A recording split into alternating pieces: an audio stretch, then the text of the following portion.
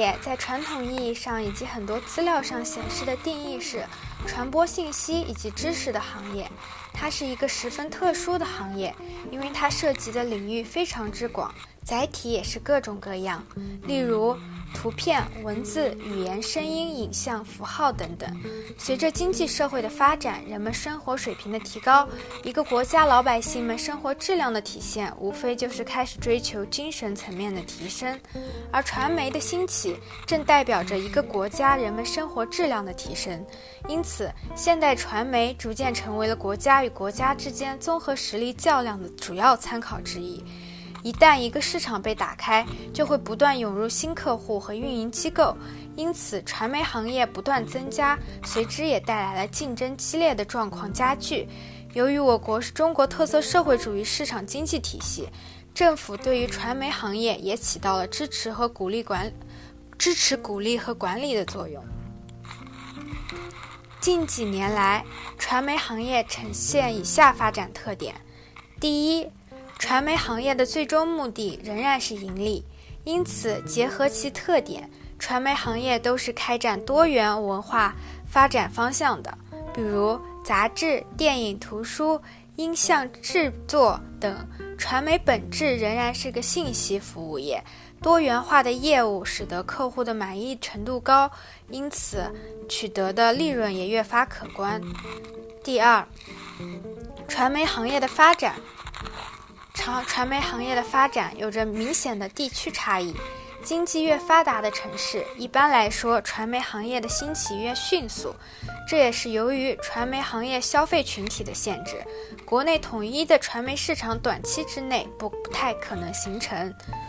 第三，新兴产业必然涌入大量群体，市场竞争机制的建立不可避免。然而这样的机制一方面带动了产业迅速崛起发展的同时，也加剧了内部竞争的激烈性。但由于传媒行业与国家文化有着密不可分的联系，其自身也具有一定的政治性。在传媒大学或者传媒专业毕业后可以从事的职业包括电视台、广播电台、报社、剧院、传媒公司、广告公司、设计公司、网络公司、影视公司、司仪、杂志社、编辑、编导、策划、老师、高校、文案、记者等等等等。且根据国家权威数据统计，传媒专业的就业率位于全国100多个行业中的第6位。一般来说，在一家公司里，要想公司给你好的报酬、好的福利，你就需要创造出比你收入更高价值的东西。比如说，你的工资1万，那你就需要至少创造出值2万的收入，才能得到1万的收入。在影视制作行业中，一般能创造最高利润的是导演。一些稍微有些名气的导演，工作一个1到2个月时间的项目，他的项目报价可能达到40-50万。当然这是需要有一定名气。如果是就是正常的传媒专业毕业开始工作，如果认真工作的话，年薪可能可以到6万至8万之间。传媒专业到底是什么？传媒专业到底学什么？一般来说，传媒其实就是教你如何在人际关系中，在大众关系中更好的沟通，更好的表达自己，更好的让媒介传播，并且懂得如何解决冲突。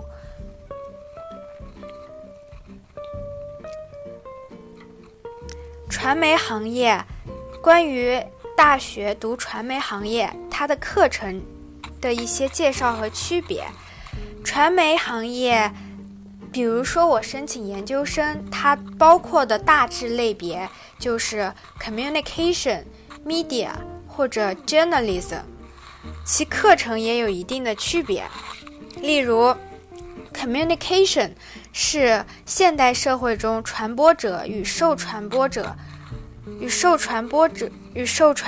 之间用于进行信息交流的传播工具或者手段，包括印刷媒介、电子媒介两类。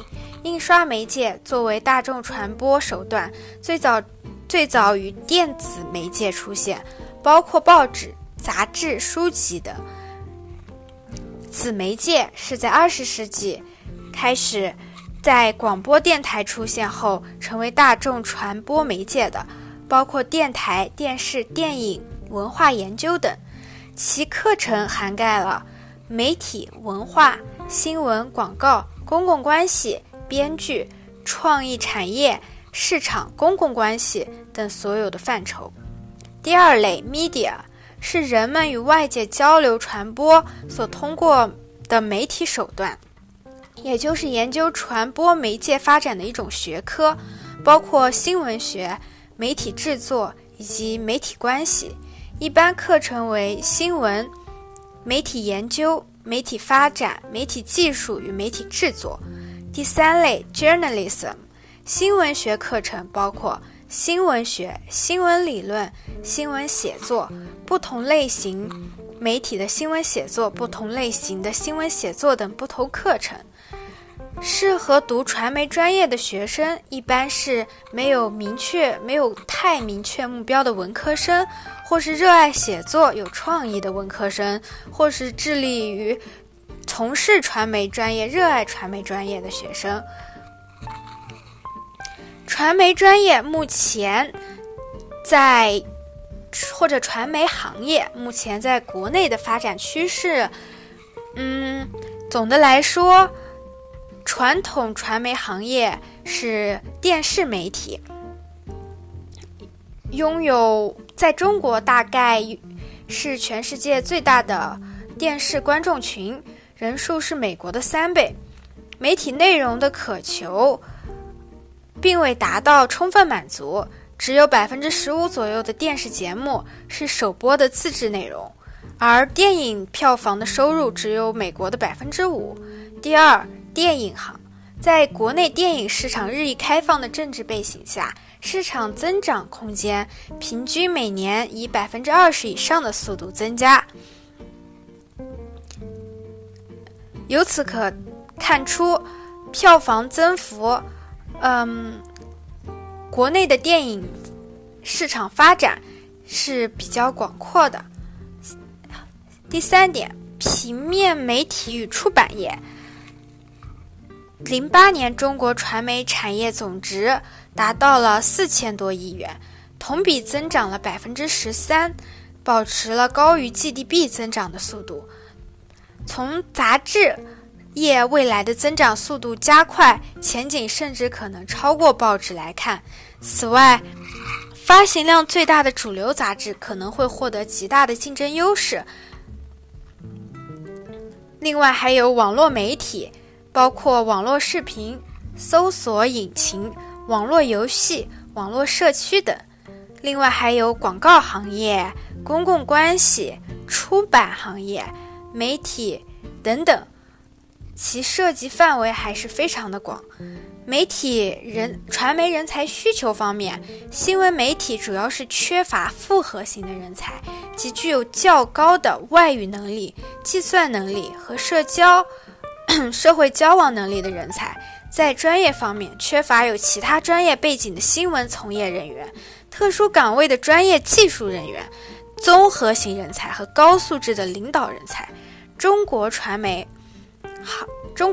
业在几乎毫无准备的情况下被推向了市场，专业的经济型人才和策划人才立即出现人才空缺。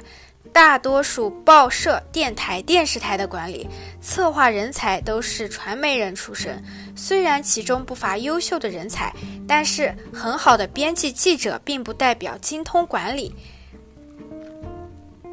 有业内人士透露，年薪10万元就能聘请到的高素质新闻从业人员，即使愿意花50万元年薪，也未必能够聘请到真正熟悉新闻行业和传媒市场运作，又懂又懂媒体管理和经营的高级复合型媒体管理人才。关于薪酬分析，有调查表示64%的记者月收入在3000元以下，12%左右的记者月收入在3000至4000之间，而4000至5000之间的只有9%。相对来看，记者的收入并不是特别的高。媒体薪酬结构较为单一，平面媒体行业对人力资源部的开发利用还不够重视，而媒体中只有广告部门的收入相对较高。所以我以后可能是想往做编导，或者是做导演，或者是做广告这些传媒方向发展。为了实现我以后传媒事业的发展目标吧，我打算申请香港的传媒专业研究生。目前我有锁定的大学和专业有香港中文大学的Master of Social Science in New Media or in Advertising or in Communication。另外还有香港城市大学 City University of Hong Kong 的 Master of Art Communication and New Media， 或者是 Integrated Marketing Communication， 或者是 Creative Media。 这些专业都要求要有3个月或者1年以上的工作经验，偏向有艺术的创意工程方面的工作经验。为此我在假期和空闲的时间已经参与了多场实习，并且准备了很多艺术作品，希望可以成为加分项。另外还有一个 Creative Media 也是我比较感兴趣的。此外我还升了香港浸会大学香港浸会大学的传媒也是此学校的一个品牌，我升了它的 Master of Arts in Literary and Comparative Studies， 还有 Master of Arts in Producing for Film, Television and New Media。 这个专业主要是培养制片人的，我也是比较感兴趣。另外一个专业是 Master of Social Science in Media Management， 主要是培养在传媒方面的管理人和领导人。另外一个 Master of Arts in Communication 主要是学习传播学，就是深入学习这个传媒的各方面的理论啊。总的来说，概括一下传媒的主要工业吧。主要呢，传媒可以被分为12类，就是传媒行业。The media industry is a business model based on communicating information, art and entertainment to a large audience. The following are common types of media industry. 1. Publishing, such as publishing books, magazines, newspapers, comics, references, blogs, and research in both paper and digital formats. 2. Video games, and media in virtual environments. 3. Video and animation, such as broadcast television, video productions, and animation. 4. Audio, such as broadcast radio and audio productions. 5. Streaming media, digital access to media on demand. 6. Film, production and distribution of movies, documentary and other films such as music videos. And the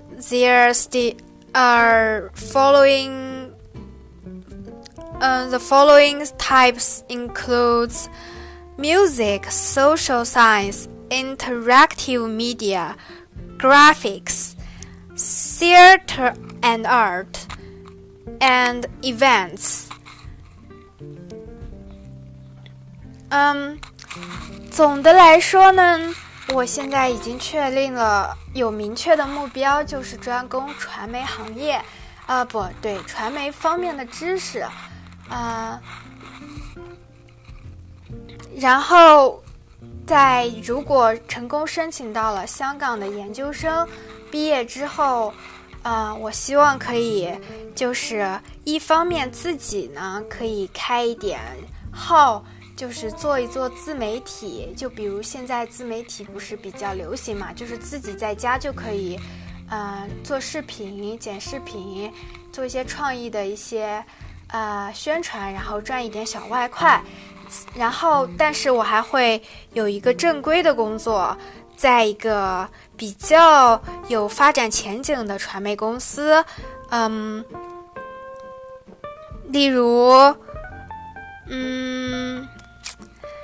例如一些影视公司之类的。对，我最想进的是影视公司，希望可以从事关于影视制作方面的一些工作。这就是我今天的分享内容，谢谢。